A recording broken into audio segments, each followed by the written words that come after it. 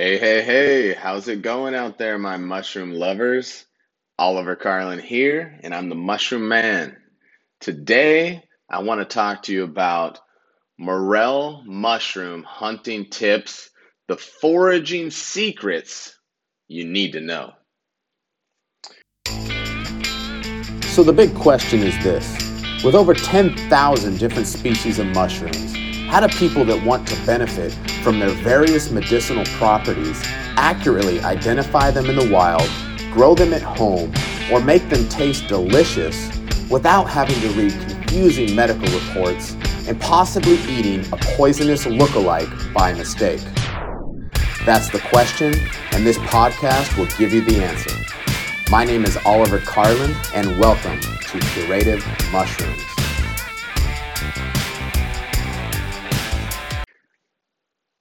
The other day I was talking to my dad about the morel mushrooms, and when I first seen the word morel, I actually thought of more. I thought it was called a moral. I guess it's how you pronounce it, but it's typically pronounced morel. Anyway, I was talking to my dad about him, and he lives in Missouri, in kind of small town, and he was saying that morels are really popular out there to hunt. However, the people that he knows that hunt the morels, they won't even let you near it. Their secret stash or their secret patch that grows, and it's almost like a family secret that if you're not a member of the family, it's like strictly prohibited that you do not bring outsiders in to see this secret stash of morel mushrooms. So I thought, wow, that is really interesting. Um, but what if you don't have a secret stash? What if you don't have access to something like that? How are you supposed to find them? And you know, so anyway, the morels. So it's hard to find. Well, I don't know how to find them, right? If I don't have a secret stash, I'm not sure where you would go to find them.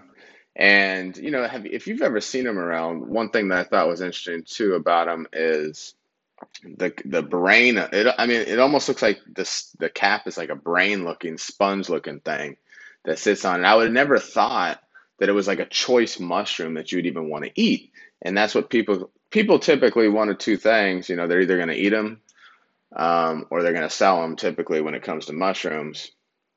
And those are the main things. But it's definitely a choice mushroom that people want to eat, right? So if we do want to go hunt for this weird looking choice mushroom and we don't have access to a secret stash, where are we going to find them? What time of the year do they even grow? Are there different types? Are there poisonous lookalikes? How do we even cook them to cook this weird looking mushroom? And I mean, do they grow near me? Do I have to travel somewhere? And what's the reason? I mean, are they healthy? Or they got some special health benefits? And so you know, it, those are kind of the questions I was trying to figure out. And I mean, if we could figure out a way to find them, I mean, it'd be fun to go on a hike and look for them. I always say hunting for mushrooms is like hiking with benefits. It gives your hike a purpose to go out there and do something. And it can become profitable. You can make some money on the side. Maybe take your family on extra vacation.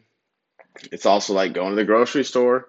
If they are having health benefits and stuff that you can take in and almost make it worthwhile trip into like almost like a trip to the grocery store, if you will. It's good exercise. I mean, heck, we go out and lose, burn a few extra calories during the day, and maybe in a couple months lose a pant size or two. That'd be nice. And heck, morel mushrooms, hunting morel mushrooms is like one of the most popular things to do, but during their season of the year, and you can go out and meet a lot of new people that have common interests. So I decided, well, you know what?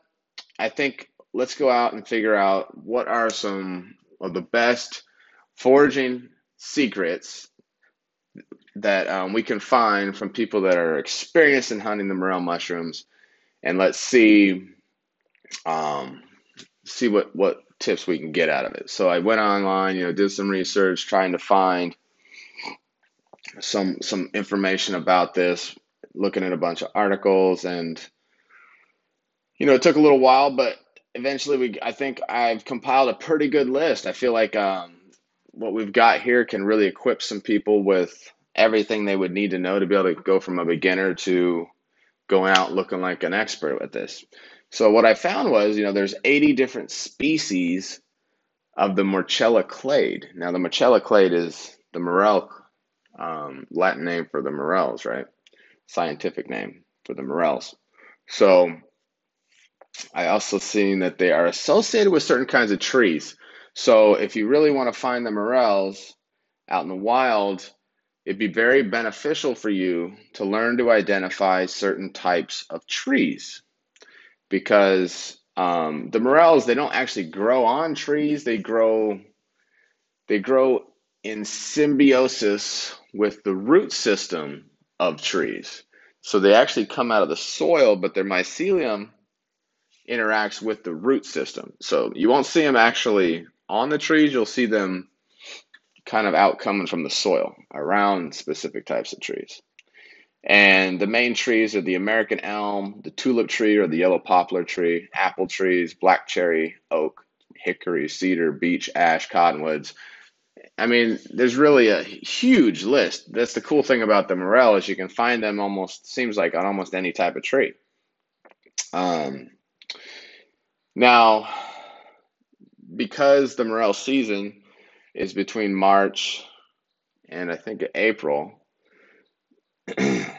March to May. Since how the season between March and May, if you go out in March and you start looking for your spots to find morels, a lot of the trees aren't going to have leaves yet. And one of the easiest way to identify a tree is by its leaves. So what you might do is look at the dead leaves on the ground and use those as a reference if they don't have any green leaves on them yet. And but you can also learn to identify the different type of bark. Like a beechwood has got like a smooth bark. So if you learn to identify that as well, that can help. Also, certain type of plants they grow in around. They're associated with like umbrella plants, mayaples, trilliums, and others like that. Now, another thing that's important to understand is the temperature range. Because I'm telling you March to May, but the temperature has to be right. So it has to be between 50 and 75 degrees, right? But they'll typically stop growing after it gets above 60 degrees. So you want it a little bit cooler out. And they typically grow from anywhere from 2 inches to 10 inches. So keep that in mind if you're picking them, how tall they are, because that gives you an idea if you might want to come back and leave it there, let it grow a little more. But 10 inches is huge. That's like the world record. So I would say 2 to 4 inches, you got a pretty good size one. They usually grow in the same places every year. And keep in mind that the way spores work in the mushrooms, so if you find one, there's typically going to be more scattered around. So look in that same area because that's how the spore disperses and you'll find them in the same area. They do have health benefits, immune boosting, as well as heart, bone, and liver health. I've got more info on these different clinical studies that show these health benefits if you check out my article I've written at curativemushrooms.com. Now, one cool thing too is the Great Morel actually has an interactive map that I think is just absolutely awesome. It's interactive. You can zoom in on it to your specific area, and it shows live, up-to-date sightings of mushrooms that people have submitted in of morels. So it'd be a good way for you to just check that map and see if anyone spotted any morels. It's almost like cheating, like people are giving away their secret stashes. So definitely, if you're going to go hunting morels, go to the Great Morel, check out their interactive map. Now, when it comes to the types of morels we're looking at, there's basically, like we said, there's 80, but the three main ones fall into these three categories. We got the black morel, which Morchella alata. You got the yellow morels, the Morchella esculenta, and then the half-free morels, the Morchella semilibera. Now, there are other species similar to these, but these are the main ones that you're going to go. So the black morels are typically the first to sprout. You're going to start seeing the blacks in mid-March. Then followed by the yellow morels from April to early May. And then the half freeze, you'll kind of find them all season long just popping up. Now the black morels, they have that brainy looking sponge thing with a stem coming out, but it's kind of a darkish black color. The yellow has a yellow color. So it's pretty easy to figure out. The half freeze are a little different. See, the other morels, their bottom of the cap stops and connects to the base, the stem.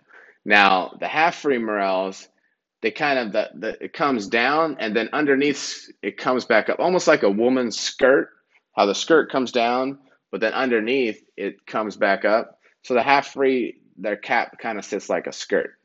But they're all good, they're all healthy, they're all choice mushrooms. Now, there are some poisonous lookalikes, so that's something to take into consideration. First one being the early false morel, which they call it the early false morel because it normally a couple weeks before the blacks pop up, you'll start seeing the early false morel. And this one is a Verpa. Its name is the Verpa bohemica. Now, this one looks just like the half-free morel. It's got a skirt. However, the main difference, you'll notice all the other three morels we talked about, they're hollow on the inside. So when you break them at the base, they would make a popping sound. Or if you have a knife, cut them, look inside, and you'll see they're hollow on the inside. Now, the Verpa has like a cottony type of texture on the inside. It looks like there's cotton in the middle. If you see that, you found a Verpa. Some people in the world eat these without any problem. They've been eating them for years. They love them. However, a lot of people get gastric distress eating this one. So take at your own risk. The next one is the deadly false morel. It looks kind of like a morel. Biggest difference when you cut this thing in half, it is completely solid. So completely solid. So if it's not hollow, don't eat it. And this one's pretty deadly, man. It'll actually kill you in 5 to 7 days. So do not mess with this one. The stinkhorn is the Phallus impudicus. This one is not really poisonous, but I threw it in there just because when it's a weird looking mushroom. It looks like the morel, but on the cap, it's actually covered in slime that these insects eat off. It's spore covered slime. The insects eat off and spread their spores out around. But when that slime's gone, it gives a texture just like the brainy sponge looking texture of the morel. So I could easily see somebody mistaking the stinkhorn for a morel. But when that stuff comes off, they've got a whitish color, and the whole texture is completely different than a morel. And it smells horrible, but it's not actually poisonous. So just something to be aware of. I have pictures of all these things on my website. If you go to the article I've written at curativemushrooms.com, check out the article and you'll see all these pictures of these things. And that's pretty much all I have for the morel mushrooms. With this information, you should be able to go out, find morel mushrooms near you, feel confident about what you're picking, the time of year, the temperature, and know where to look, where to find them, and be able to take them home and know that you have yourself a choice morel. Now, you can also sell them. People do choose to sell the mushrooms. I think they normally sell like $8 a pound or something like that. So if you get into this and you like doing it, it's fun. You can always make it into a profession and make money from it.